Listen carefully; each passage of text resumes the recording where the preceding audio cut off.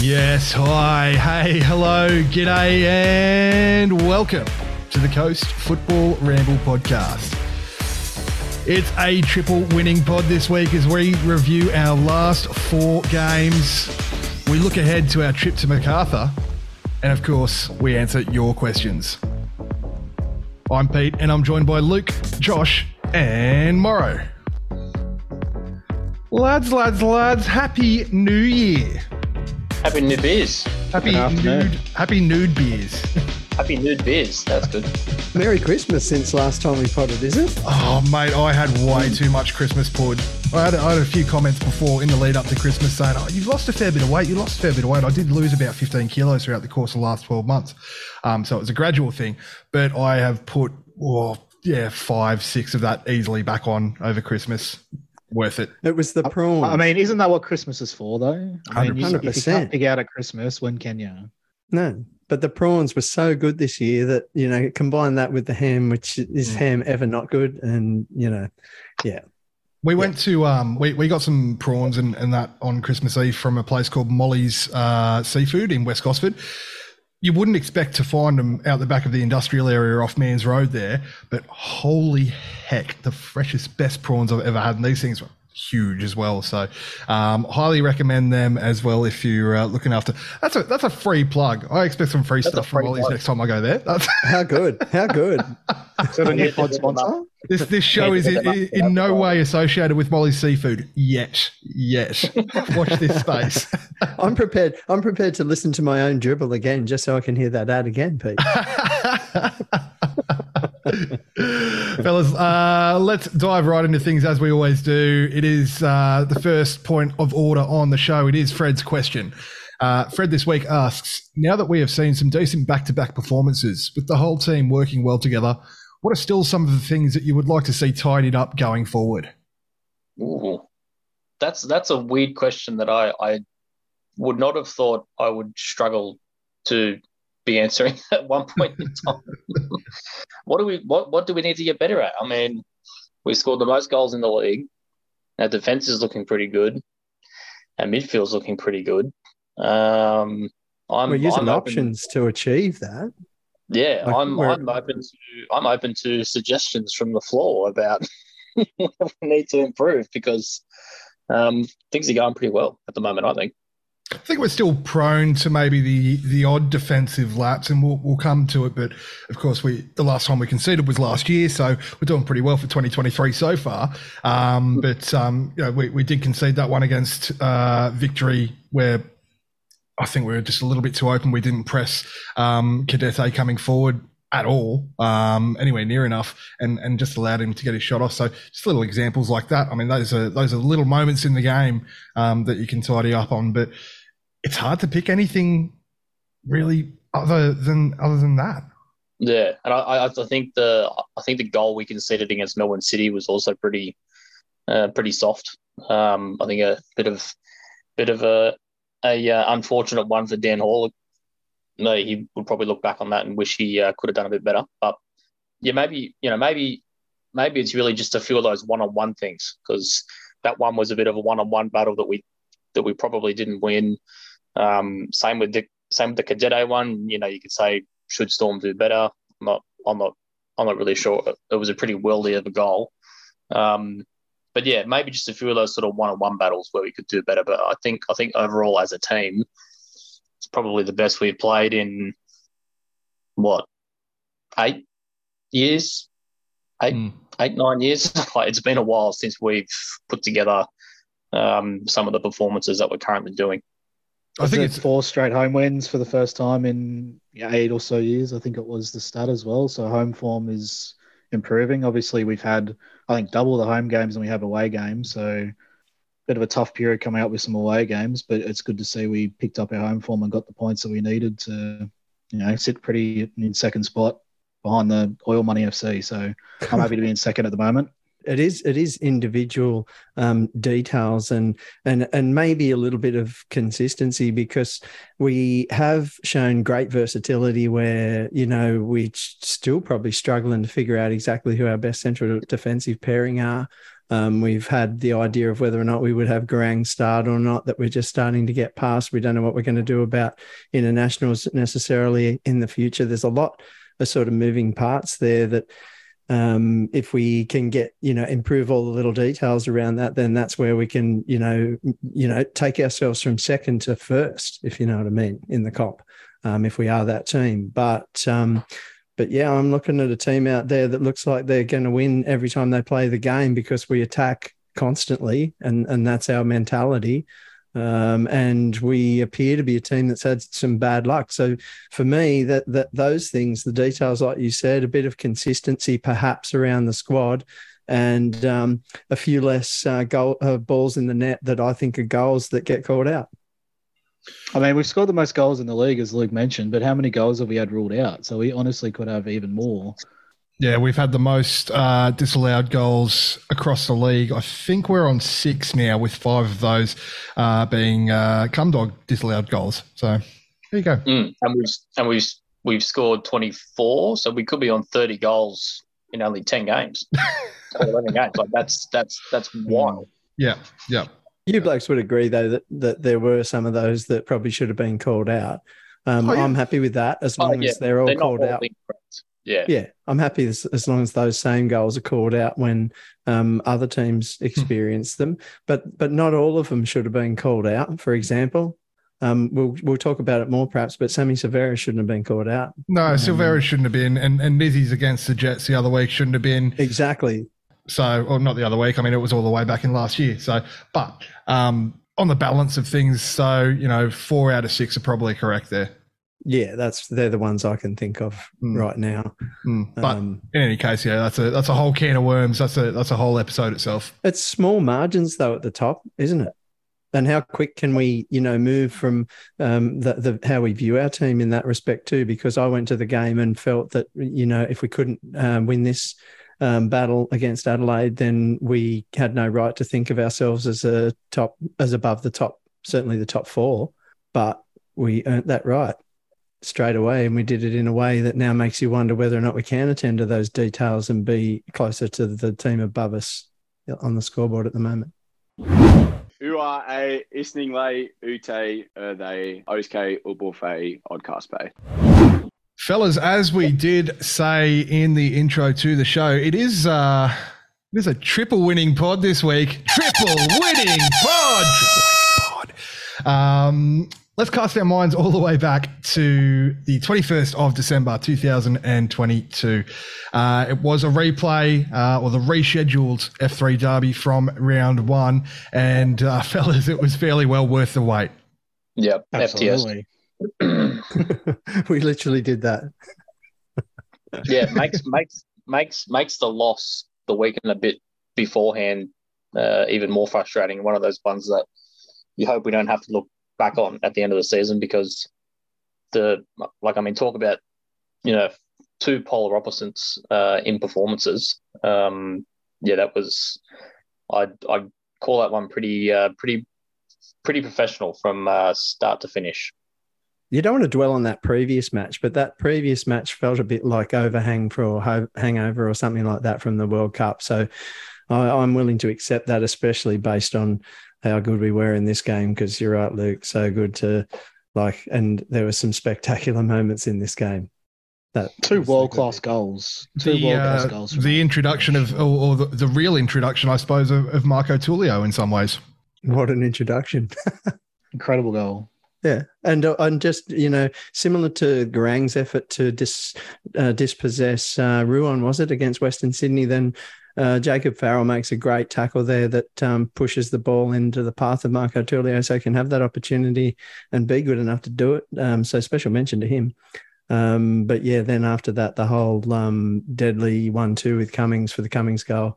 Yeah, he's looking like a super player now, Tullio. The no-look pass, so hot. Oh. That goal was red hot. That's probably the best goal I've seen us score since the grand final days. It was big Brian Kaltak carrying that forward from centre back, wasn't it? I think so. Yeah. Yeah, things you love to see. Marauding forward runs from centre backs. Oh, And the finish, and the pictures of the come dingo afterwards. He was loving that moment. That was a great moment. everything about it was perfect. Everything about it. And If a top night. European club scored that goal, that'd be on the highlight reels for the rest of the season. Such a good goal.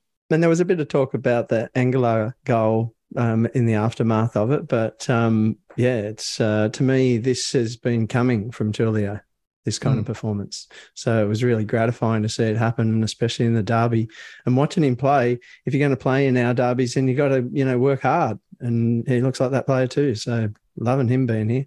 We do unfortunately have to move on to the following game, just post-Christmas there, City away.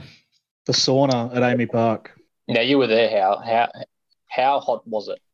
It was unbearable. It's the hottest game I've ever been to. And I was in the shade in the stands, and I don't know how the players played in that. I think we all probably agree the game probably should have been called off. There's no chance it should have gone ahead. I mean, if you have to have drinks breaks every 15 minutes, there's no way the game should be going ahead. And a lot of the boys were incredibly unwell after the game. There was a combination of a couple of factors there: the heat, but also a bit of a stomach bug that ran through the squad in the lead up to it. Hence Nizzy's late withdrawal. But the average weight loss from the combination of the heat and the stomach bug that went through the squad was about 3 kilos or 3.2 kilos. Some players lost over 4.5 kilos after. I need that stomach bug after Christmas. And it's a great way to stay in shape. Yeah.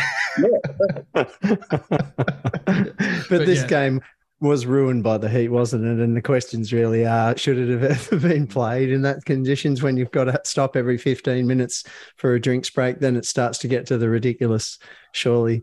And my only other one was about, should Tom Glover have played? Is that risque for me to say that? No, I think play on. Yeah, well, I think that was a talking point before the game for sure. Look, absolutely nothing about Tom Glover throwing the flare into the crowd has anything to do with any of the other stuff that happened on that day, and those two things are completely separate. And all of those people who did those things should be punished, including Tom Glover, in my opinion. The players know that this isn't something that is going to be a good thing to do. And so I think that the opportunity was missed to make the right statement there. Not just the flare side of things, but the concussion as well. I'm not sure how he was cleared that quickly when he's had to go to hospital after a concussion there. So surely, it's a couple of weeks out. But all right, it's the A-League, baby. Odd indeed. And he came up with a pretty. He came up with a pretty key save on our big chance of the game too, on that Roos being put through. So unfortunate for us to drop that game, but we moved on pretty quick and got a couple wins under the belt. Well, we had to move on quickly, of course. It was a 4-day turnaround. New Year's Eve back in Gossie after a couple of years away and a couple of postponements and everything like that. Had a shit couple of years, but it's the first time we've actually beaten Victory on New Year's Eve as well. A 2-1 victory, all thanks to Jason Cummings, who could have had a couple more as well. Aren't they a shit heap at the moment, Victory? Bottom of the table. Rubbish. Last. Oh, no. Last. How good. No. Anyway. Yeah, they are just, it's all things not going well down there. But, yeah, again, very good performance by us. Good to see over 10K there for, when was the last time we had over 10,000 at a game? Last game of last season when we had the Mates Through the Gates promotion, there was just a touch over 12,000, I think, off the top of my head. But prior to that, the year before in the final, yeah, against. But nothing close to that any other time for a long time. I don't think we've had one game a year that has been good, and this was I think it was a just reward to the boys. We finally performed on a big occasion. I know. I was so nervous leading into it. I was like, we're going to get 10K plus. We're playing the VUC. We've never beaten them on New Year's. Everything was lining up for it to be such a big night that ended in disappointment. But it was, everything about it was great. Except for Cadete, who scared the crap out of us, and possibly there were a few concerned people in Bay 16, because if that got through the net, there would have been injuries. Fuck, what a rocket though, didn't he hit that? Like watching it in real time, I'm like, look, Vuka has been beaten at his near post again, but you're not stopping that. That's traveling, that's moving, that's swerving everywhere. It's It was a swerve. Like, yeah. Yeah, I think blaming Vuka for that one is a bit harsh. definitely. Yeah. The first time when I saw it, I've been pretty critical of him so far this season. I thought, what is he doing? But watching the replay, I don't think anyone would have stopped that. I think the ball probably started about 2 feet outside the bloody goalpost when he hit it. It was just one of them ones that was the exact spot that if he was going to score from that angle and from that position, it went exactly where it had to go. What a ball though, from Storm Roux to I was about to say that. For the Dingo in for the first goal. For the first goal. And he's taken it well there, just slutting around at the back post. And no one's picked him up. He's got in between a couple of defenders there. Perfect ball from Storm's weaker foot as well. And just measured to perfection. And Cummings makes no mistake from there. Storm was my man of the match for this game.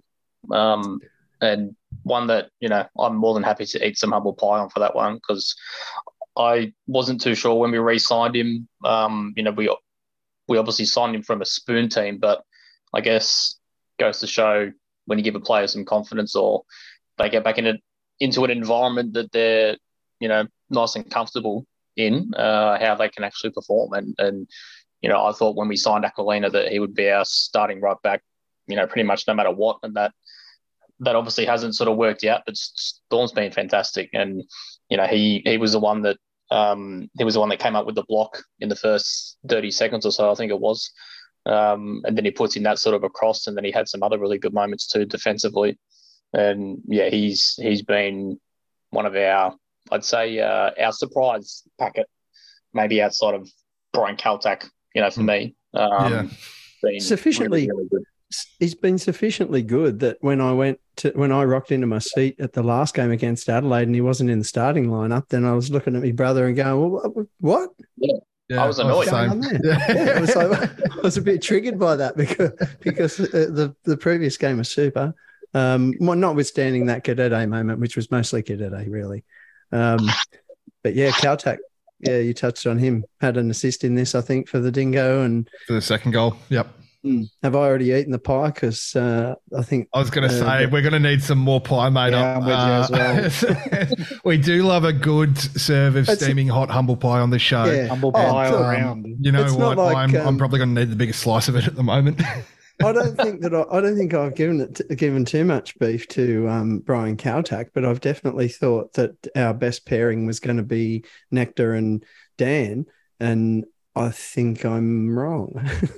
Possibly. Yeah, I mean, yeah. Unfortunately for Dan, he's made a few mistakes, and we love Dan. We love Dan here. I love him to bits every time I see him. I always say hi. He always says hi. He's the nicest guy going around. Very good footballer, but unfortunately for him, he has made a couple of mistakes. He was probably at fault for the one in the City game. Then he gave away one of the penalties in the City game.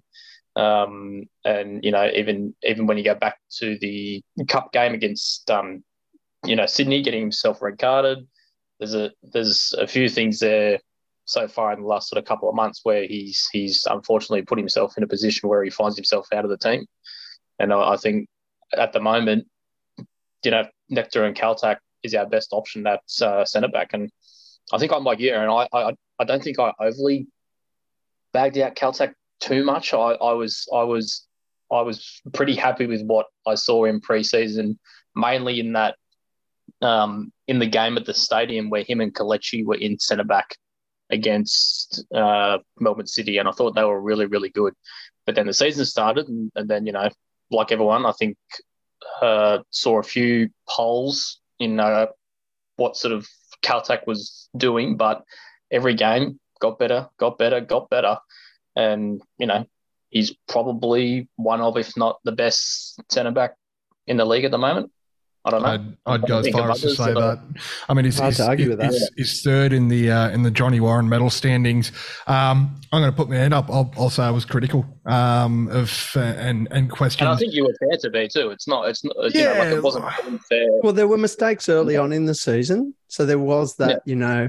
edginess there that was a bit of a concern. So that's why I was picking Dan and Nectar. But you're right, Luke, that there have been a couple of mistakes from Dan, uncharacteristic mistakes. So so I think it's a great thing that Monty is able to rotate the team and try and extract that extra effort that we might get from Dan now. Yeah, and I'm more than happy to be proven wrong. Brian's improved out of sight since I first saw him in preseason, and since round 1 or round 2 when he made his professional debut there as well.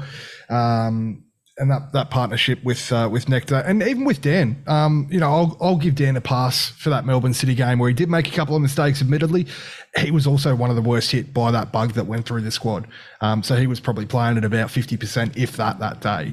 We all know how good he can be, and as official co-presidents of the official Dan Hall fan club, I'm sure we're all backing him to get back to his best, but we'll see plenty of rotation across that back line. I think the only lock that you have in that back line, well, two of them really, Faz and Kaltak. You've got that left side sorted out, and it's anyone's between Storm and Tommy Aquilina, and even Sash Kazevsky for the right back spot, and Nectar and Dan for the centre back spot there. And Storm a bit for the left back. To be honest, he's played there a little bit as well. So that versatility, we're not losing anything when that happens. So Aquilina comes into this game, and he played well in this game against Adelaide. Turned out to be easier after half time. But still, he played well. So players are taking their opportunity, and it is nice to see how much versatility we do have there and how well Monty seems to be using it at the moment. Yeah, and also the good thing for Dan too is that now he's also showed that he can also go into midfield when needed. Him and Nectar have sort of, proven to be nice and handy to slot in when needed, or, if we have to go to 5 at the back or something, if we're, trying to hold a lead, there's more than enough sort of rotations there that basically everyone's getting a turn everywhere. And we have seen that this season as well. We did go to 5 at the back to preserve a lead, where we had Nectar, Dan Hall, and Brian Kaltak all playing as centre backs, and then Faz on the left, and I think it might have been Storm on the right. So plan B. Who would have thought? Jeez. Plan D. Yeah, and how good is it having defensive depth? Yeah, and I think it's appropriate to mention, because maybe some questions will come about it, I don't know, but Bookers has been much improved, in my opinion, over these last few games. And so I'm not surprised to see him come out of his sort of, maybe a little rusty start to the season, but he showed some great form, I think, in the last couple of matches. So that steady rise, it's happening across a number of players. Tulio, Kaltak, Vuka, even Faz has shown a bit of improvement, especially recently, I think. So, yeah, it's all over the park. Love it. Bit of time away and a bit of time with John Crawley at the World Cup, of course, has probably done Book of the World of good there. Getting past, all the some of the negative reactions and the shit that came out after the Socceroos World Cup announcement has probably helped him as well. It was a bit rough in the first game back, but we all were. Everyone in the squad was in that Newcastle game, but we built on it, and as you say, the improvement's gone through the whole squad. So brilliant to see, and it has all culminated in our most recent result. Jesus, guys, I said we were ruthless against Western Sydney in that 3-0 victory a few months ago, but this was taking things to the next level. Your Mariners 4, Adelaide 0. Some really good finishing by the Reds here. This was funny at the start of the game. Everyone in the sports production box, we all give our score predictions and things like that. And I had a feeling I thought it was going to be 2-2. I didn't think we were going to get it done. And I guess technically, they've scored 2 and we've scored 2 in this one.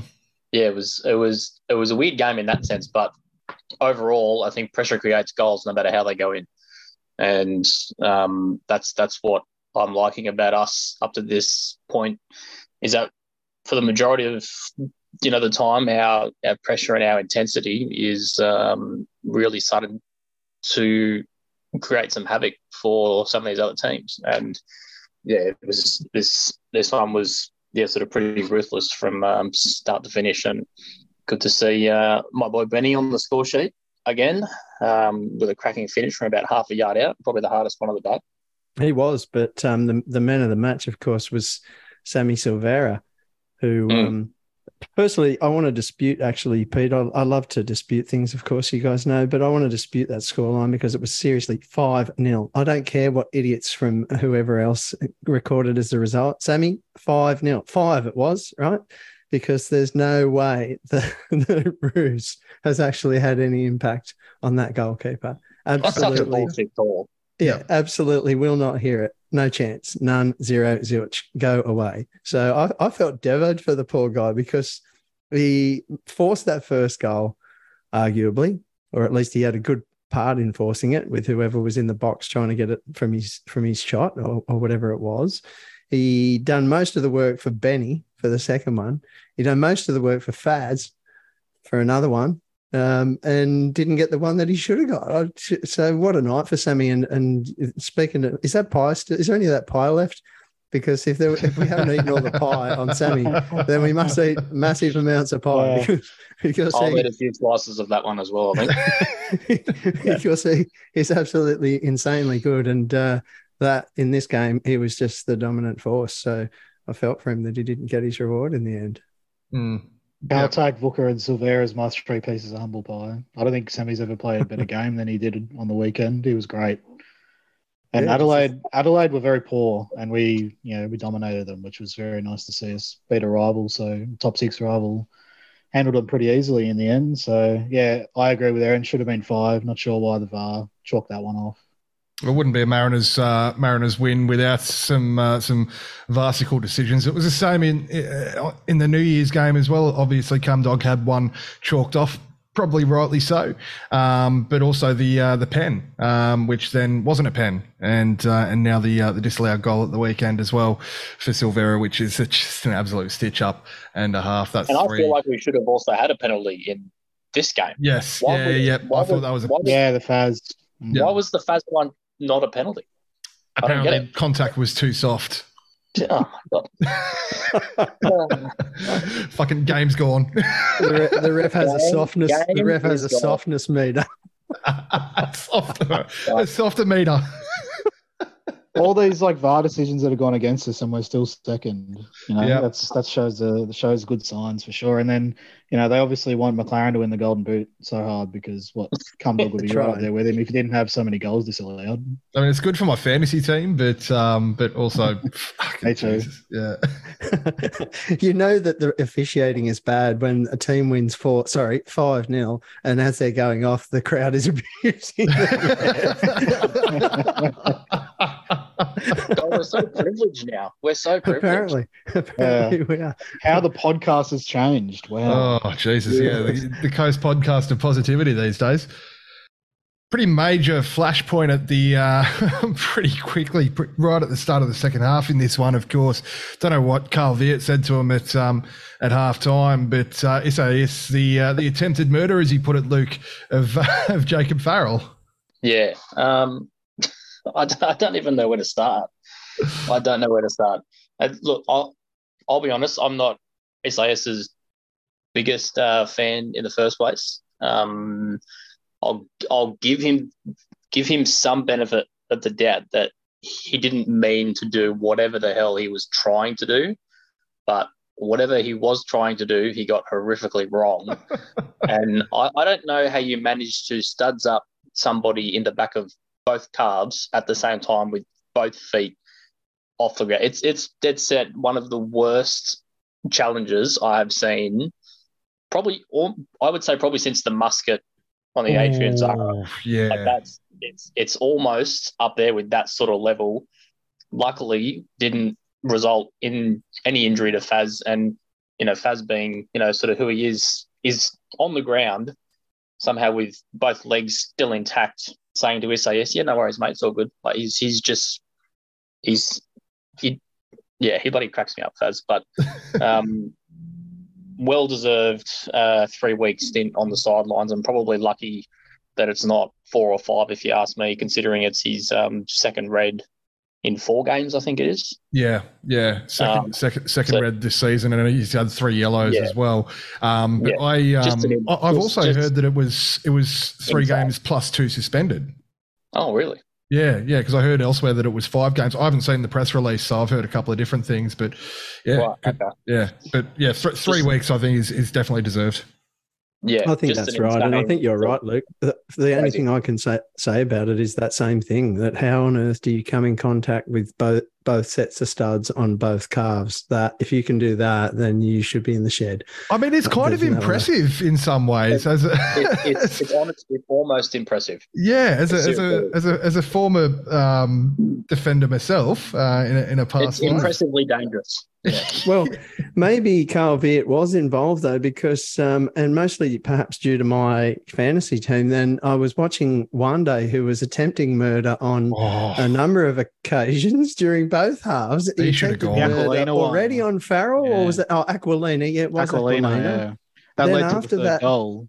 After that, he took a chainsaw to a couple of other people on a couple of occasions, and somehow I think actually was it Steely who ended up getting a yellow card instead of him somehow. Anyway, Wande. I'm not a big fan of Wande either. I don't know what it is with their 2 Spanish guys and why they are the way that they are, but they're very much 2 sets of whingers, and they're both pretty grubby the majority of the time. Yep. Yes, well, Wande was out there lucky not to get sent himself. So. He should have been sent, and it was one of the first things that one of the lads that I caught up with from the Mariners squad earlier said was Wande is an absolute fucking grub, without being prompted or questioned on it. So I mean that says something. Yeah, and I will say on top of Sam Silvera's very good performance on the ball, he was the first man in after both challenges. Yeah. So was it Semi maybe? Yeah. Because there was a push and shove, and did he end up with a yellow card out of it? Probably. It was poorly handled. He came in after the Wande one on Aquilina and got in Wande's face, and that really made Wande not very happy. Even less happy. I can only assume Silvera was saying something in Spanish that wasn't very friendly. Some sort of Spanish and or Portuguese mix. Yeah, well, there is a pretty common word that crosses both languages there. Yeah. Yeah, no, it was a definite red card and Nash there. So I hadn't heard about the 3 weeks because it's been a busy Christmas period, but yeah, glad to. Too busy to check group chat, apparently. Yeah, there you go. Where we originally discussed this. No! I think that's my group chat on mute. It's almost a kickable offence. Hey, I do not have it. Hey, have you guys not noticed that I eventually scroll down and I interact? Yeah. Usually about 3 weeks late. Yeah. I was about to say after about 3 weeks. I get a notification. Aaron Morrow reacted heart to your message, and I'll click on it. And it takes me 2 back days to ago. November 2021. That's just to make sure you know I'm spying on you. That's all. It's good to know you care. Yeah, no, it's great to know you care. I don't know how you got the time to go through the literally thousands of messages of utter shit that we talk, but yeah, no, good. No, good for you. It's quite difficult, yes, but but there are times when I am not totally busy, so I did manage to do that. So, but yes, sorry, caught out there, burner. Very good. It was, essentially sort of 12 minutes of absolute madness, absolute chaos to kick off the second half, because no sooner was Isaias sent from the field that Benny and Cololo doubled our advantage with a Falcon. Kind of reminded me of the 7-2. Was it like 4 goals in 12 minutes or whatever in both games? So it was just an avalanche of goals, and it felt like every time we were going forward, we were putting the ball in the back of the net, and it was, some good scenes in base 16. A lot of kids in there again, which was good. And yeah, before you could even blink, almost it was 4-0, and we were celebrating hard. Yeah, and we were very good this game, but I think it's also important to note that they were absolute rubbish. They were not at the races at all, and they didn't look interested. Yeah, But would you say that the first half was a decent battle? I said to my brother at halftime, we've got a decent game on our hands here, because we're good enough for this. But Adelaide are not terrible. But then from the minute the whistle went in the second half, everything just went avalanche against Adelaide. So I felt like we had a game on our hands, and in a way, it was they almost never really threatened us, though, did they? Even really going forward in the first half, I think not really. Did they have no shots on target in the first half, or I think it was almost no shots on target till about the 60th minute or something. It was pretty one-sided in that sense. But they had a couple of moments, but first half felt like a competitive fixture. But then in the second half, then they literally left. I think first half there was about a 10-minute period where I felt like they started really getting on top of us and dominating. But for the most part, and this is something that's has been really crucial since the 3-0 win over Newcastle all those weeks ago. We were closing down the passing lanes. We made them look poor as they were, I think, for a lot of the game there. Halloran and Goodwin were both completely unsighted for pretty much the entire 90 minutes for me. We didn't give them a sniff. We didn't let them get to the races. So I think that's why I go a big back part to of post World Cup blues, because we have been doing that in every game since then, except for the hot game where neither team could really do it well. Yeah. But we have placed so much pressure on teams that we have just ripped them apart. And that night we were just like the others. We were just sheep wandering around. So just felt like something different that night. So I feel confident now. Yeah, and I think probably got to give a big shout out to Harry Steele, who I think's stepped up massively without Max Ballard in the team after his injury. And I don't think Maxie gets back in the team even when he's back to full fitness. I think the Steele and Nisbet combination has been working really, really well, and Steele defensively has been basically doing all the dirty work, and has allowed Niz to sort of get more involved going forward too. And I think that sort of combination in the midfield there is really starting to come good. And yeah, sort of like you said, Pete, I think, our pressure defensively off the ball didn't allow Adelaide to get into it. And I think that was the big thing in the first Newcastle game, when it looked like for whatever reason, Niz and Ballard we were trying to press, and Newcastle were just playing straight through us. So whether it was just a structural thing on the day or something, I don't know. But we haven't really seen any of that since Steele has sort of come into the team. So I think that midfield combination is starting to go really, really well. And I'm super happy for Harry, because when he first made his debut, I think it was last season, I want to say away to the Jets, maybe first game of the season, he sort of come on last 15 or 20 minutes and was really, really good. And from what we saw in the academy, he was another one off the production line, and also a local, but going really, really well at the moment. So I think he deserves a big shout out, because I think our midfield in the last sort of month has been really, really good since he's sort of come in. Yeah, incredible work rate, incredible, absolute machine, this kid. And his work off the ball, as you say, he's a grafter. He does not stop. He's an absolute terrier, and such a disruptor to oppositions as well. Doesn't allow them to get into sort of any flow or rhythm. And I think you said it as well. It frees Niz up to pull a few more strings. Yeah, I think Niz at the start of the season probably wasn't at his best yet after coming back from the injury. But I think we've seen in the last sort of couple of games, when he gets involved more going forward. There was one part in this game in the first half. There was a turn that he did, and he basically cut out two Adelaide players with one flick of the ball, and that's almost led straight to a scoring chance. And that's where we need to get him involved more. If we're going to play in this sort of a formation, and a shape where we don't really have a number 10, in the moments when we can utilise him almost in that way, it's very, very handy.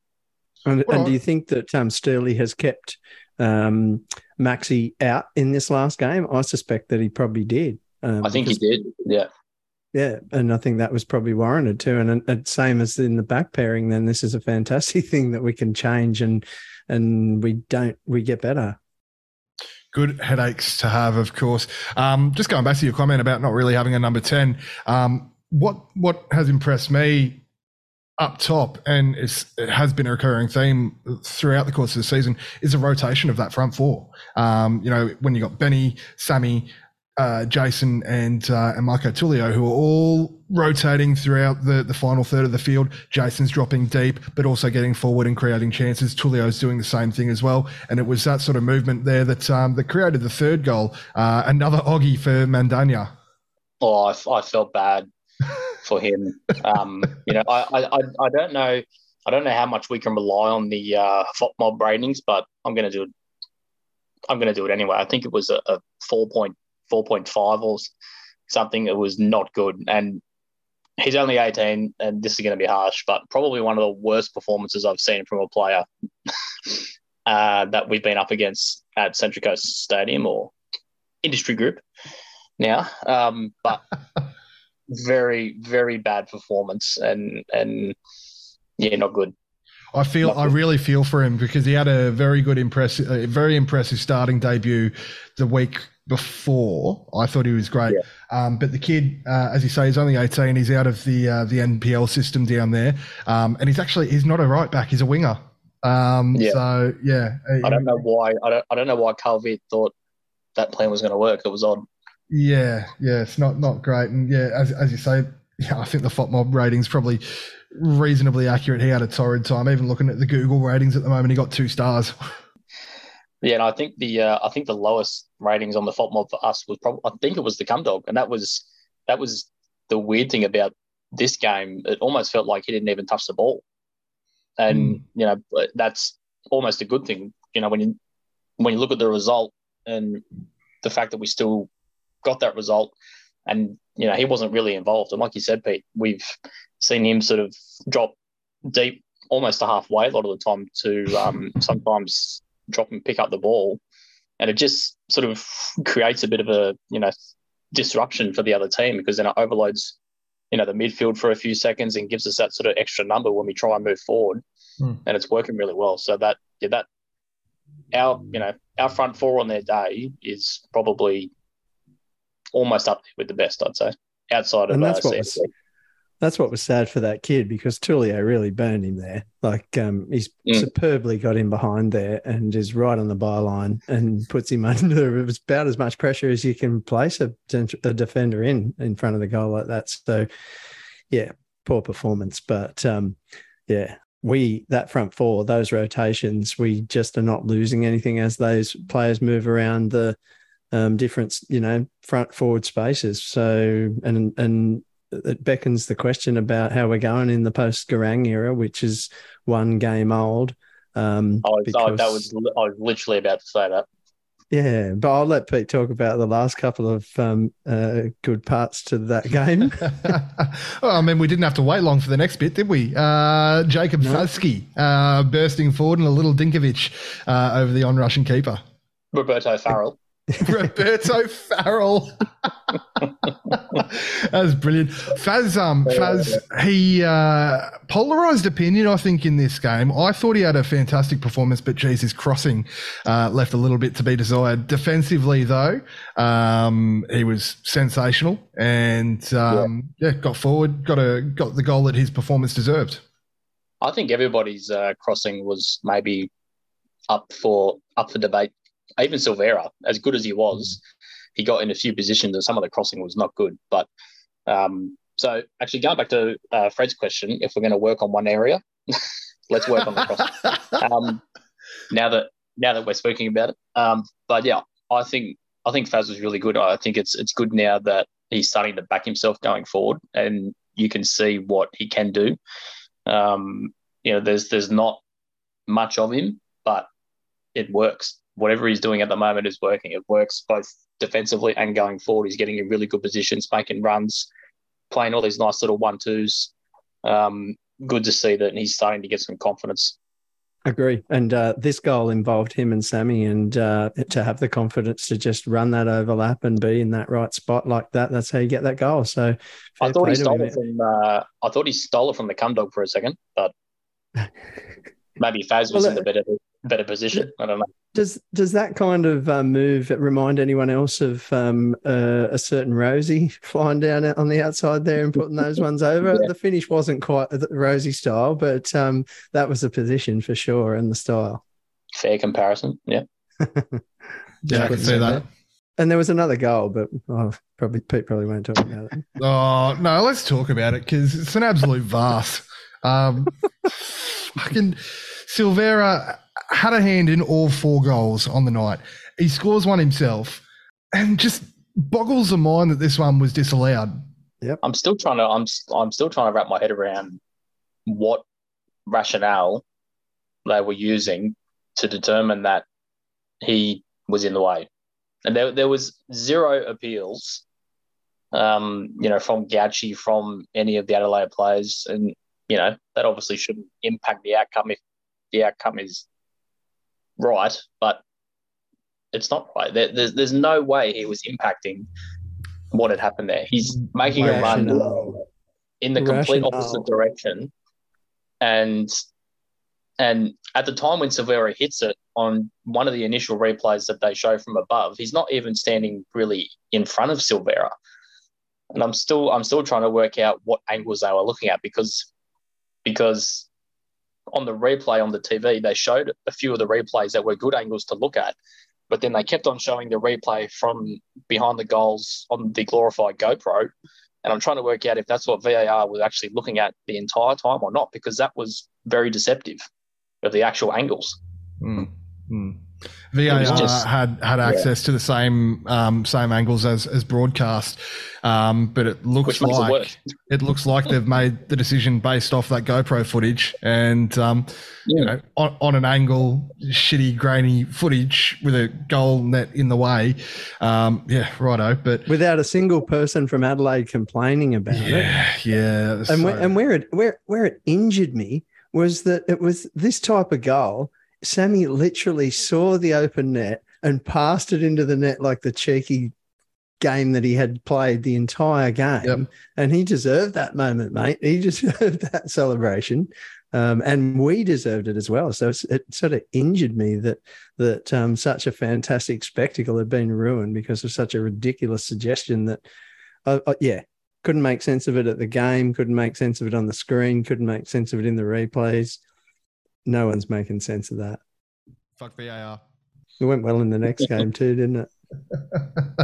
That cheered us up a little bit, actually. We'll talk about that, I think, later. But you know what? All in all, 4-0, we'll take it. Would have been nice to put the foot on the throat a little bit more and extend, the lead atop the goal scoring charts. But who's going to complain after a 4-0 win and 3 points at home? What about that little thing we touched on there about the post-Garang era, Luke? Yeah, well, does it really exist? I mean, there was a lot of people very concerned. Maybe not really our own fans. Maybe fans of other teams sort of starting to think, well, what are they going to do after Garang leaves? But I think we've got essentially a ready-made replacement in Silvera on his day. Is he a Garang?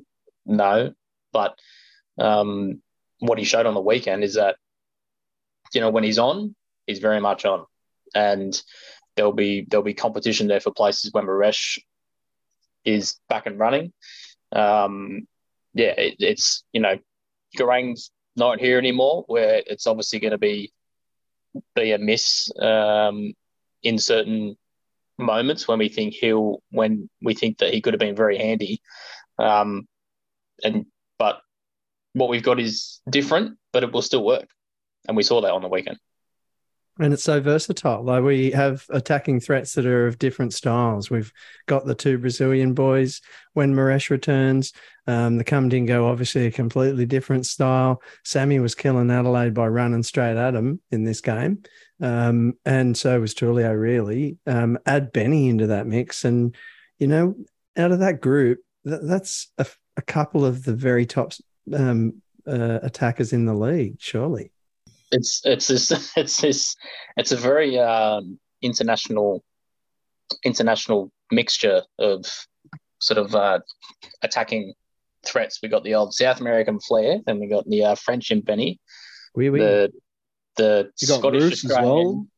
yeah, the Scottish Australian with the Cumdingo, and then the Australian just run fast and kick the shit out of him in Roos.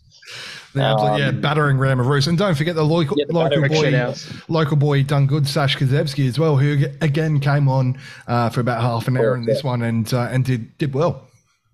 Yeah, that was the good thing in this game too with Monty. It did actually give us an opportunity to give Niz a bit of a rest, give Sash some good minutes, in his bring on normal position. Windust some minutes. And I think Windust probably got about 10 or so minutes. And, the game was obviously already done, but he was good. So it worked as a good opportunity to get some rotations in and get some of the boys some rest, and then also have sort of some of those some of the boys that haven't been able to get as many minutes to sort of get them on the park. Going back to that depth piece as well, someone that we haven't mentioned, Paulie Ayongo, who we haven't cited for a little bit of time there. He's been quite unwell, and I was going to say, what's the intel on that? Because last I heard he was injured. Yeah, so he had a hamstring injury, but no, he's actually been really sick. Right. He's dropped a few kilos as well. So he will hopefully be back over the next few weeks. He's got to obviously come back from this bug. It's a pretty severe one apparently, but we will see him back. Apparently he was training the house down before he got injured, and then came back and was looking good, and then got unwell. So we'll see him again soon, hopefully. You're listening to the Coast Football Ramble podcast. You boys come up with a good question. It is, of course, that time of the week where we answer your questions. And as always, thank you all so much for all your submissions across all the social media channels, Facebook, Instagram, Twitter, and the ccmfans.net forum. We'll kick things off over on Facebook with Dave Bloom. Dave this week asks, we are recasting Back to the Future with you guys on the pod. Who plays who in the upcoming blockbuster? I saw this earlier. I nearly cried with laughter. Morrow, you're obviously Doc Brown. Oh, come on. That's ageist. I knew that was coming. Just accept it. Bloomy, that's your fault. Hey, Bloomy, wait till I see you on Thursday night. That's it. I'm into you, mate. Getting kicked at soccer fives. I mean, it was right there. It was too easy. I don't know who plays who else. It's been a red hot minute since I've seen Back to the Future. What a film too. Well, there's obviously Michael J. Fox, and there's Biff Tannen. The bully Biff. I've seen Boise's left hook, so he might have to be Biff. I was going to say, I think it might be. Yeah, big bully. You got a sports almanac at home, boys?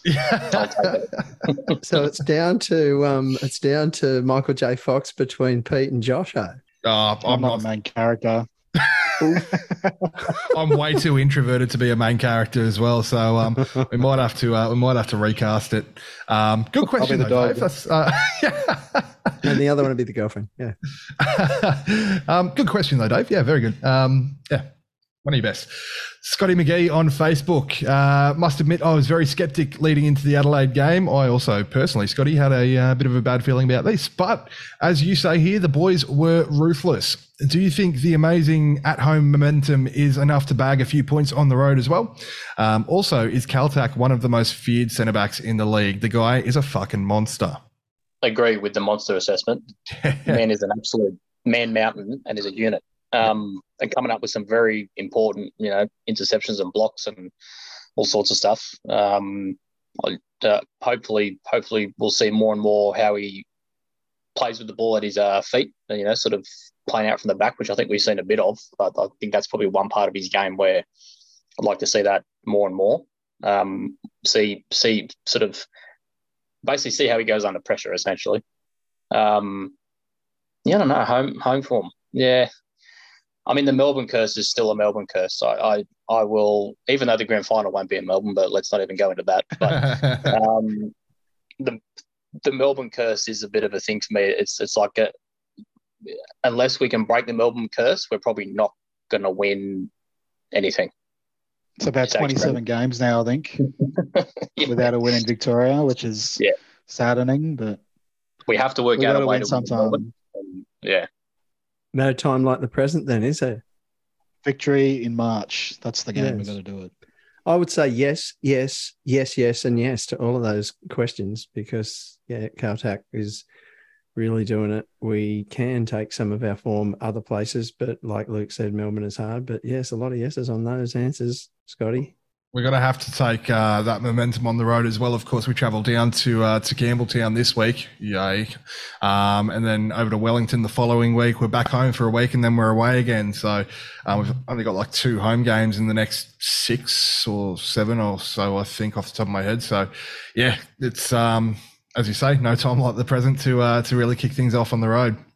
Lee Henry, is the club actively looking to bring someone in during the January transfer window to replace Garang? I don't think we will. No. Do we need to? The inside word essentially is no. Yeah, I don't think we will. I think what we've got at the moment is working. I think, it's a tough one. It's when you look across the park, it's almost like where do we actually need reinforcements? Yeah, I don't think we do. We're pretty well covered midfield. We're pretty well covered at the back. We're pretty well covered up the front. Yeah, I don't really see a point in us, like, unless it's a very good signing, very experienced, and for the right amount of money that's going to improve what we're currently doing. I don't think there's any reason for us to go out and splurge when we don't have to. Yeah, I think the Niz and Steely combo is looking good in the centre of the park there. I know there were a few questions, a few weeks ago saying we need to strengthen in the centre of the park, but I think we got enough depth there between Nizzy, Steely, Maxi Ballard, and Maxim Kasalovic as well from the academy. Lockie Bayliss is another option there as well. So I think fill-ins like Nectar and Dan. Yeah, Nectar and Dan Hall as well. If we need them, so I'm not. For me, I reckon we've planned not to want anybody because we've still got the Maresh thing happening there on the side with the injury thing, and that, we're no one's replacing Garang. Yeah, exactly. You can't replace him. Yeah, he's Garang, but we've got these other excellent players, and they're starting to really show what they can do. So if we're adding Maresh to that, then I feel like it's plenty. Also, we've got Ayongo in the kick, so plenty. Mm-hmm. William Brown, with Caltac signing a new contract, have we reached the limit for overseas players? Do we need to let one go? Short answer, yes. That will leave us with Maresh returning. If we want to register Maresh in this registration window, then yes, we will need to release a visa player or sell a visa player for that to occur. Interesting one, because, reading body language and stuff as we all like to, then Kelechi does not look like a dissatisfied man, but he is in my gun sight. Not that he cares about my gun sight, but that seems the obvious thing, doesn't it? Kelechi being on the out, I guess, the old man out. I think it's unfortunate because I think there's from what we saw briefly, there's a decent footballer there. From what I saw in preseason, it's just worked out that, sort of like we're just saying, we're probably well covered in the position that he sort of plays. And speaking of a gun, if you held a gun to my head and said who would I rather keep, I would probably say Ayongo over Kelechi, unfortunately. And wouldn't surprise me if we see him at another A-League club, to be honest. Yeah, I think it's a shame we haven't really had too much of an opportunity to see his potential. Haven't really given him too much of an opportunity to maybe settle, but the fact that he has recovered from injury and he's not being listed in match day squads at all probably tells you what you need to know there. He's a visa player at the end of the day, and he's on quite good money. You can't afford to have visa players on good money not making match day squads. Yeah, I was just wondering because body language reader, family photos, read your body language, Luke. Detective Morrow. Detective Morrow, exactly. Kelechi was looking pretty happy about it all in the post-match. So obviously Sherlock looking Morrow after him properly. here. Sherlock Moz. That's good. There's from another you. word for it. I think it's more like stalker. Morrow Rudan. Yeah, I think you all know my stalking. It's legendary. Stalk the likes of Paolo, Mike Charlesworth. Shout out to Paolo. So yeah, G'day, Paolo. He might see him back in the A League sooner rather than later. Let's see how that plays out. That'll be interesting. We want to see him back at Plume sooner rather than later, don't we? Sorry. Yeah, it could be Marconi. Yeah, it could be Marconi. Very good. Sorry. Brian Eggy, Glasgow. 2 words. How good? Pretty good. Pretty good. Very good. Steve Gibbs wants to know, are Melbourne Victory fans writing the Coast Football Ramble status updates now? It was a bit of pig Latin on the Facebook there today. I knew it was a bit of it could have gone either way, outsourcing our social media work to the guys down there in Melbourne, who have obviously got a lot of spare time on their hands now with them not being able to attend A-League games. So thanks to OSM, but we probably won't have them writing our status updates anymore. Harry Steele's actually in charge of our socials. Harry Steele and Sash, who of course gave us a bit of a demo of his pig Latin. A few of the boys communicating in that. Secret code apparently. Steve Gibbs also asks, how many people actually like the movie poster ads the club puts out for each match? Less said, the better. It's an interesting question, that one, isn't it? Yeah. My wife likes them because she's a movie person. I'm kind of indifferent to them, but if people like them, then that's fine. Like I don't.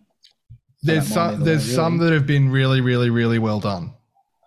There's some that have been a long way wide of the mark for me. But when they're relevant and well executed, then fantastic. It's quality over quantity. Yeah. Are we just spoilt because remember those ones that Dave used to do last year? Deej was the best, and Robbie Chifranek as well. Shout out to you guys. I hope you're doing well. I hope you're listening, Dave, to hear that shout out. I love those. Yeah, fantastic. Look, like I said, when they hit hard and hit well. I do miss the post game videos that we used to do that Dave and Robbie used to put out there as well. They were great for a laugh on Twitter. With Never Back Down over the soundtrack. Yeah, very good. Yeah, unreal. Emma Fitzgerald, g'day Emma, hope you're doing well. This is one for the ground announcer. I think you guys might be able to ask him, why does he say your Central Coast Mariners and not our Central Coast Mariners when announcing the team? After the way that he announces the 2 starting lineups, he can't claim to be impartial. He's clearly a Mariners fan. I had a chat with him earlier today, and he mentioned that he has no idea what he's doing, actually. He's completely clueless and just reads whatever is in front of him on the script. First time I started doing it, it just happened and it just caught on and it was a thing. So it just feels more natural, I think. If I was saying our Central Coast Mariners, I don't know about you guys. It feels weird to me, though. I think a lot of teams, at least a lot of American teams do they? When there's the home team playing. So, yeah, I think it's fine. I think the best thing about Pete's ground announcing is obviously the announcements of away team substitutions and away team lineups, because it gets to them very quickly, which is good, and you can barely hear who they're playing, so it doesn't matter. All about efficiency. It's superb. Jeremy Lumby over on Facebook. So it's the January transfer window. Who is leaving to make way for Caltac to stay? Also on Caltac, please discuss how he has transformed from the stick fence into the wall. Jeremy also giving us a nice serving of humble pie, and I think he might have had some himself there as well.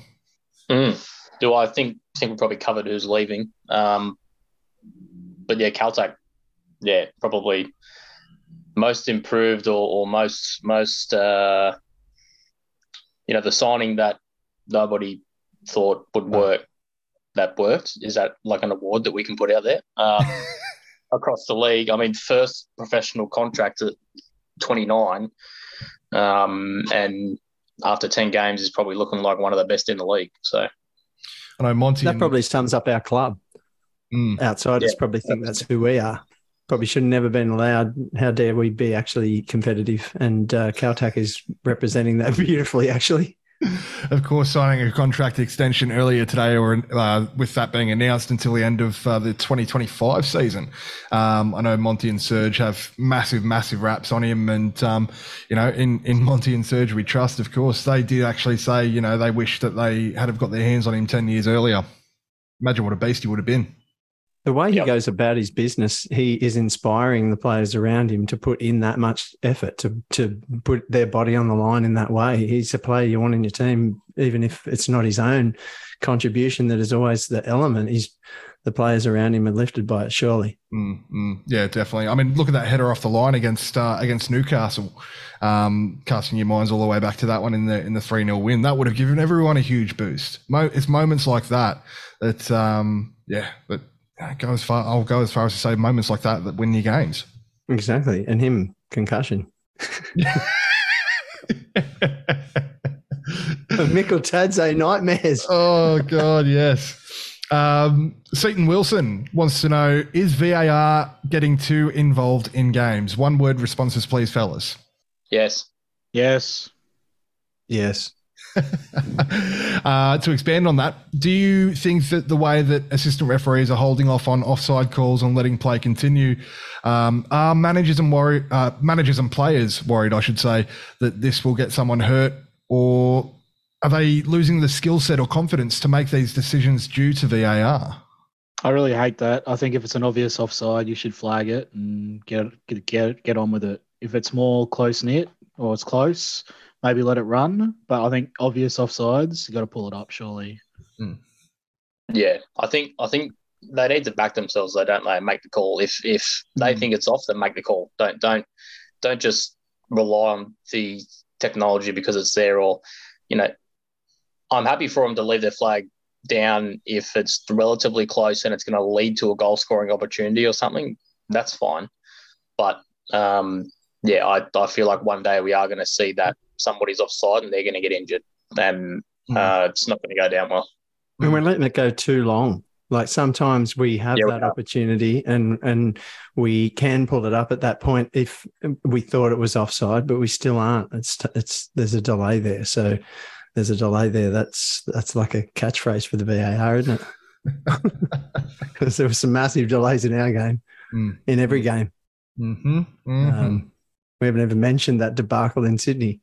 Well, yeah. I mean, VAR has proved how fucking useless it is in that debacle in Sydney. Anyway, I mean, the fact that they haven't overruled the first penalty that was given for the alleged handball, and it's hit his back where his shoulder meets his back. Like, it's fucking clear and obvious error, and Sean Evans at it again. But yeah, I don't want to get too far into that. I'll get quite worked up. One of my biggest gripes is that it nearly caused us to fire off all our blanks in the cannon, and it sometimes causes us to shoot early.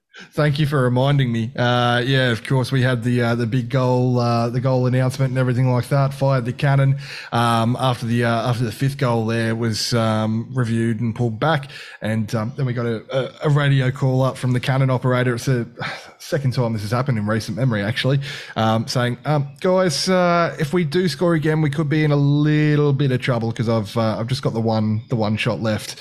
So we're trying to figure out alternatives, whether, I just go down and sit on the cannon and blow smoke out of it or something like that, or whether we grab someone out of base 16 and fire them out of the cannon. I don't know. So all options are being explored if that ever happens in future.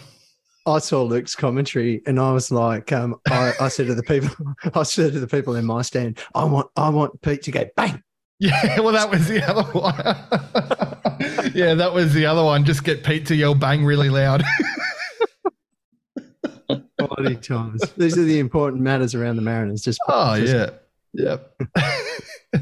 Some would say it's a nice problem to have. Dan Simpson. This is obviously a sponsored comment. Who is the most attractive member of the podcast and why is it Pete Pryor? Thanks, Dan. I will transfer that cash across to you right now. That's my wow reaction on that comment too, just saying. But if I look like the professor, possibly I'm wrong. It's clearly Boise. Cameron Murray, who is the most underrated or under the radar player in the squad? Ryan Bryce has responded to this saying my guess would be Harry Steele, and that would be my comment on that one there also. Yeah, I'll go Steele for now. Yep. Yeah, it's hard to think of somebody who, he hasn't been highly rated, but geez, he's been good. Another one there that I'd touch on would be Storm Roux, and this is something we spoke about last week off air, of course. Boise, we're talking to a good friend of the show there in James Walker. Of course, shout out to James because I know you're definitely not listening.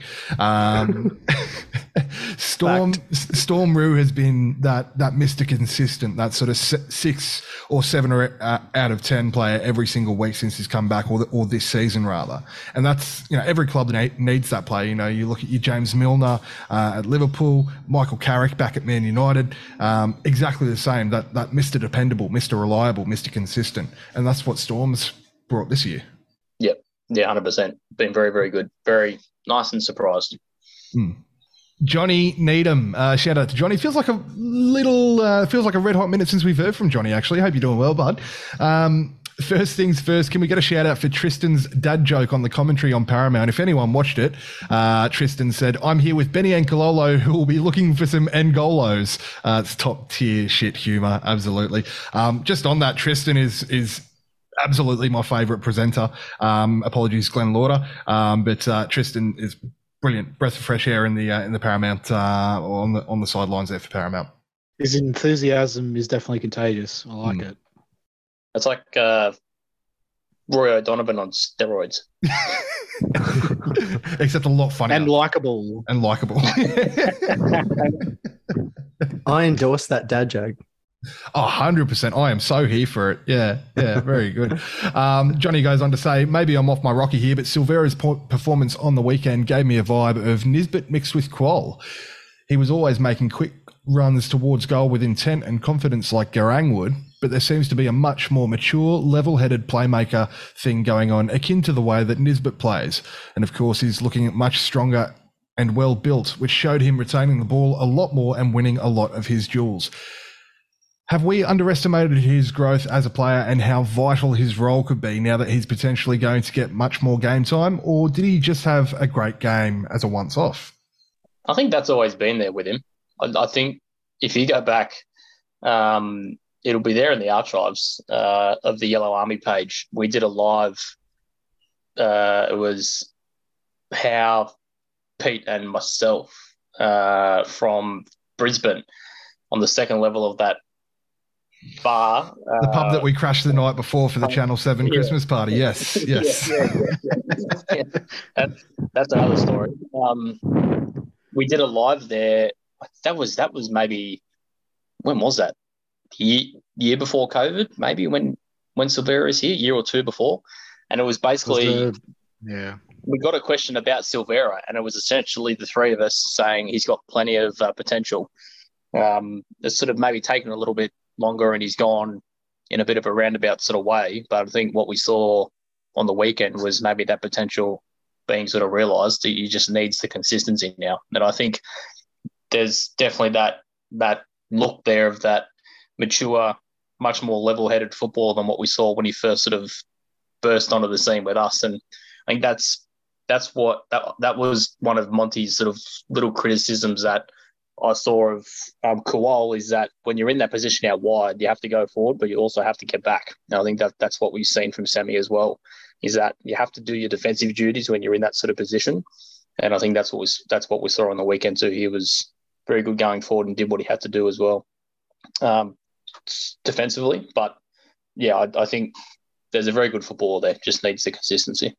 Is there a possibility that the slight shadow of Grang's presence has kept Sammy a little bit in the wings? And in fact, what we might see from here is that he can really take off now, because he's been kind of in a way, he's being seen as that player who could. He's not going to replace Grang, but as the player that we look to get control, like he did in this game against Adelaide by running at defenders. Is that about to come out of Sam? I think, Sammy, I think that's the big thing for him is what you said, Boise, which is that he's not been able to be consistent, but in there as a fantastic player. If that came out every week, we'd be loving him and we'd never want him to go. There's never a better opportunity than when your team's going well. And he's in that team and he has that opportunity to take some of that limelight, and he was taking it in the Adelaide game. So let's see how he goes against the Sheep. Oh, yeah, absolutely. Fijian footballers overseas, there's a Facebook page there, asks, with the success of Brian Kaltak, would you guys be happy for Monty to scout more players around the Pacific Islands? Some names that have been thrown up here, Sairusi Nalabu, the 26-year-old striker from Fiji. There's also Tommy Semi, who's 28 and a winger from Papua New Guinea. He's currently playing in the NPL in Victoria. And Raphael Le'ai, 19 years old striker from the Solomon Islands, playing in their top tier over there, 19 years old, and has scored close to 100 in the Solomons already. Personally, look, more than happy for him to scout players and things like that. I think the reason that we don't see so many of these players from the Pacific Islands is anytime you sign a visa player, it's a risk. So most clubs around the league, and I do say most clubs, aren't willing to take that chance and use that visa spot on someone who's potentially, I guess, relatively unproven. Unless you're us, apparently. Yeah. Or unless you're good enough. Unless you're good enough at scouting. Yeah, I mean, I can't think of a time where we've taken and you know, let's face it, it was taking a chance signing an unproven or signing a 28-year-old centre back on a visa contract that had no professional experience prior to that. That's a huge chance. And it's paid dividends. Yeah, more than happy for us to look in that sort of region. You know, like I think even, you know, regions like Southeast Asia as well. I think there has to be some good creative gems sort of hidden around in there. But the reality is, if you're going to sign a visa, it has to be better than what you've got currently. That's the way I would look at it. You know, we've seen time and time again, and we've already seen it again this season, that there's some visas that are just simply not worth it. Not worth it for the money. And, you know, someone like Brian initially would have probably been relatively cheap to start with, but it's still a gamble. And who knows what his new deal is worth. But I would say he'll be maybe going out for dinner tonight to celebrate. You'd think so, yeah. Apparently there were quite a few clubs after him. And deservedly so, that dinner. Yeah. Like he's earned that right to that attraction from the other clubs. So fair play to him. I reckon that I'm happy for Monty to scout from Antarctica if he thinks he can find a good player there, because the trust level now, like Monty's hit and miss ratio is rather good. So yeah, I'm happy for him to scout there. Is there an opportunity for the competition, which is poorly organised, obviously, to work out how to integrate a bit of flexibility with internationals and Oceania? I reckon that'd be a smart move to attract more interest there and get more players experience, because there's obviously some that can cut the mustard, because Brian is. Cameron Oxley and Jarks Michael on Facebook, both asking about Nick Montgomery. Cameron sent us an article from FTBL saying that Monty's on Sydney's radar. Funnily enough, that article has absolutely zero quotes from anyone whatsoever. I don't doubt Sydney are interested. Yeah. It's just the article's absolutely just stirring shit. Monty's next move's overseas. Yeah, I mean, Sydney would be interested in anything that moves at the moment, given their current situation. Yeah. But yeah, and just for future reference, FTBL is an absolute trash website, and whatever organisation it is a part of at the moment, it used to be good. Now it's absolutely horrible. Yeah, I used to love it. Absolutely horrible and not reliable. It's just full of clickbait rubbish. I wouldn't even go near it. But yeah, it's got no foundation. But it's no surprise that if somebody would be interested in him. But yeah, I think as happy as Monty is here, you know, he's been here over 10 years now. He's an Australian citizen now, isn't he? Yeah. His next move is overseas 100%. Yeah. Definitely. And, I think it's probably not too long till overseas comes calling as well if he keeps going the way that he's going. If we finish top 2 this season, I'd be concerned. Not concerned. It'd be fucking fantastic. But I'd be concerned about losing him. Yeah, and I think, but that will be like you, it won't be fantastic, but it'll be something that we enjoy, whether we like it on the surface of it or not, because it'll be watching one of our favourite sons making a success of himself, the same as we've watched countless, virtually now others. Garang is the latest, and Monty will be that person one day. But it's not like he has actually won anything yet. He's shown great promise to do that. But I do think it was wise for Richard, was then quoted a bit in the media talking about the idea that one day we will have to put up with Monty being gone, because I think that is a legitimate concern that eventually will happen. But it seems to me that he only needs to get a bit of success in the Blades. His natural home will be interested in him. Yeah, I think, and that's, that I don't want to over romanticize the narrative too much there, but I'd love to see that happen. I'd love to see him end up back at Sheffield. And there's already succession planning in place. So, we are fully aware that we are going to lose him one day, as you say there, Moz, and as Rich said in the press. Just hope that we can have him for another season or two. I think important to point out that if we lose him, we will also lose Sergio, because they're basically joined at the hip when it comes to a coaching deal.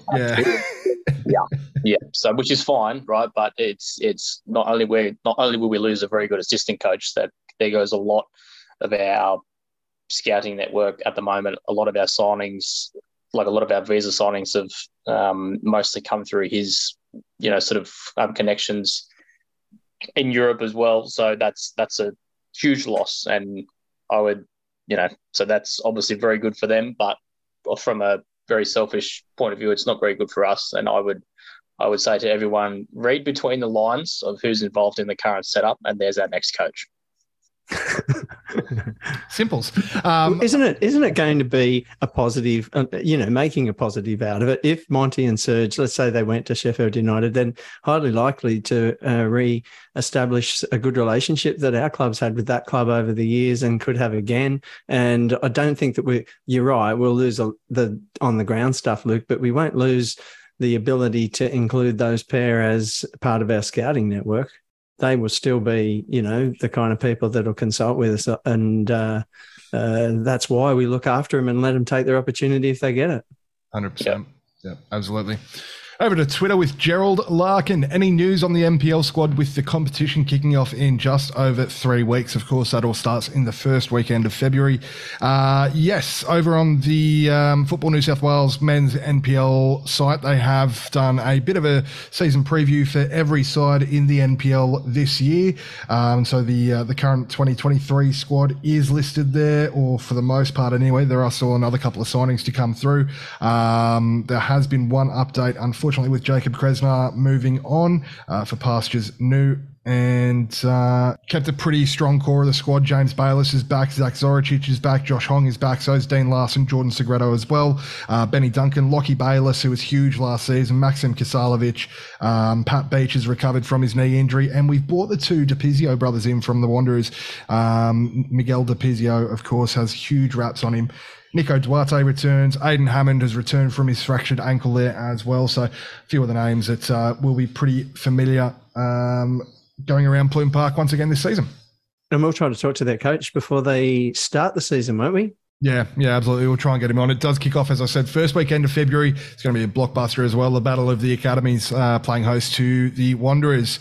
So Christo returns to Plume Park on the opposition bench there. And it's going to be very, very interesting way to kick off the season. We absolutely dominated them in a trial match earlier in pre-season. So long may it continue. Last one was a bit of a ding-dong affair at Plume too. So let's have another. Paul Hunt wants to know, should we cash in on a visa forward during this window while the price is high and the depth is good? Interesting question. I'd rather not. I'm assuming he's referring to selling the potential of selling Benny. That is still a potential, I guess so, isn't it? I think Benny's hit, some decent form again. And Monty did say that there was interest there relatively recently or at the back end of last season. So wouldn't surprise me if potentially something does come of that. But I would hope that we would hold on till the end of the season at least for him. I agree, me too. We really want Benny to stay, but you're right. He has started to show a bit of form recently, hasn't he? And he would be attractive. So wouldn't be a shocking development, would it? But no, it's a no for me. I think we'll hold on to him. I don't think he's going anywhere just yet. Maybe at the end of the season if his form continues on that upward trajectory. Dylan Andriich on Twitter, just talking about the visa situation there. I think we've had a pretty good crack at that from our perspective. Dane Owen Wilson is back on Instagram, wants to know, are we making the top 3? And he's also sad that Aaron didn't say I love you back in the last episode. Can this be changed? Thanks. Of course, Dane did say that he loved you and you were a little bit creeped out by it last episode there. Aaron, can you please rectify that? Love you. Sorry? His name was? Dane Wilson. Dane. Love you, Dane. Oh, sorry. No, my apologies. It's Dylan. Love you, Dylan. There you go. Yeah? we love Dane and Dylan. Yeah. I love you all, mate. Love you all. Love you all. Fellas, are we making top 3? Yes or no? Yes. Yes. Beautiful. Harb Tico wants us to bring Faz on the show. We have season 6, episode 9 off the top of my head. Nice. Go back and check that one out if you like. I'd be more than happy to have him on again. He's a fantastic young chap. And keep your eyes peeled for some special guests coming up soon too. We've spoken to a few players who are pretty keen to come on. So very, very good. Over to ccmfans.net forum. Forum Phoenix wants us to talk about City. I hate this club. If it was a ship, I'd call it the Soulless. On track for 3 in a row in terms of premierships now. Can't think of anything more boring.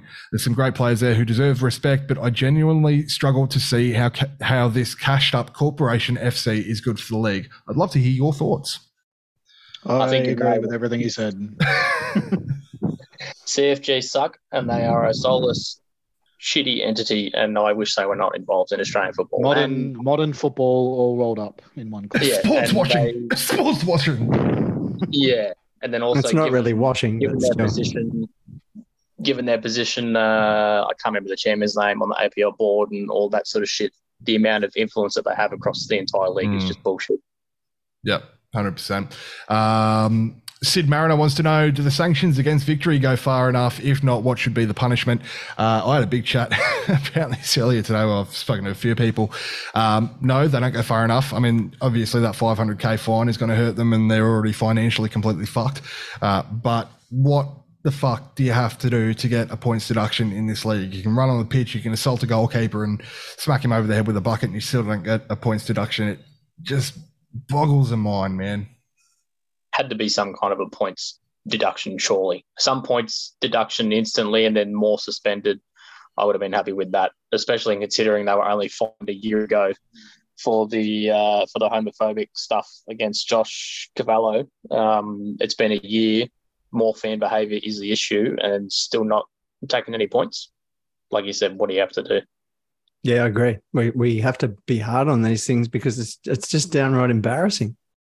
Like, simple as that. It just makes fools of the rest of us who are clean A-League fans and just want to enjoy our football. And if we don't punish these things properly, and it is what you said, Boise, it's not so much that this incident, this is a series of incidents. Yeah, exactly right. Yeah, the Cavallo incident less than 12 months ago, the W League dramas, it's an absolute mess. And just on that point, we have just about run out of time as I do have to duck into a meeting with the APL now, which I'm very much looking forward to. I can't wait. Before I jump out of here, Godspeed. Fellas, of course, Freaky Friday the 13th. This weekend we travel down to Campbelltown.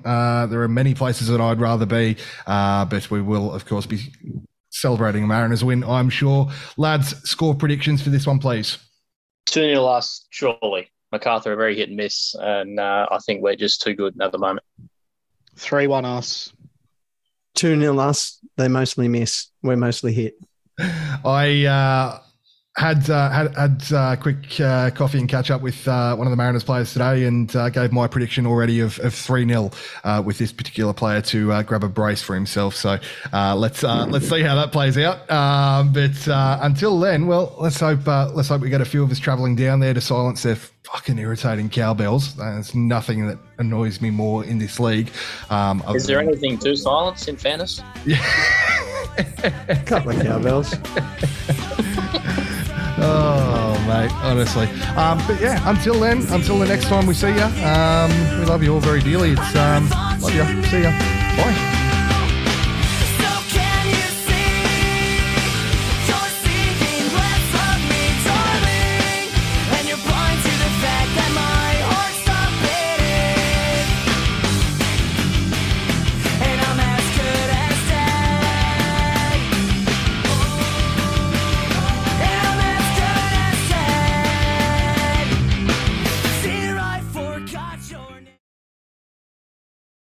Only VAR could put a dampener on a goal, a fifth goal in a game to put you 5-0 up. Because after it was disallowed, I'm thinking, like, it's put a dampener on the game and we're still 4-0 up. Like, only VAR could do that.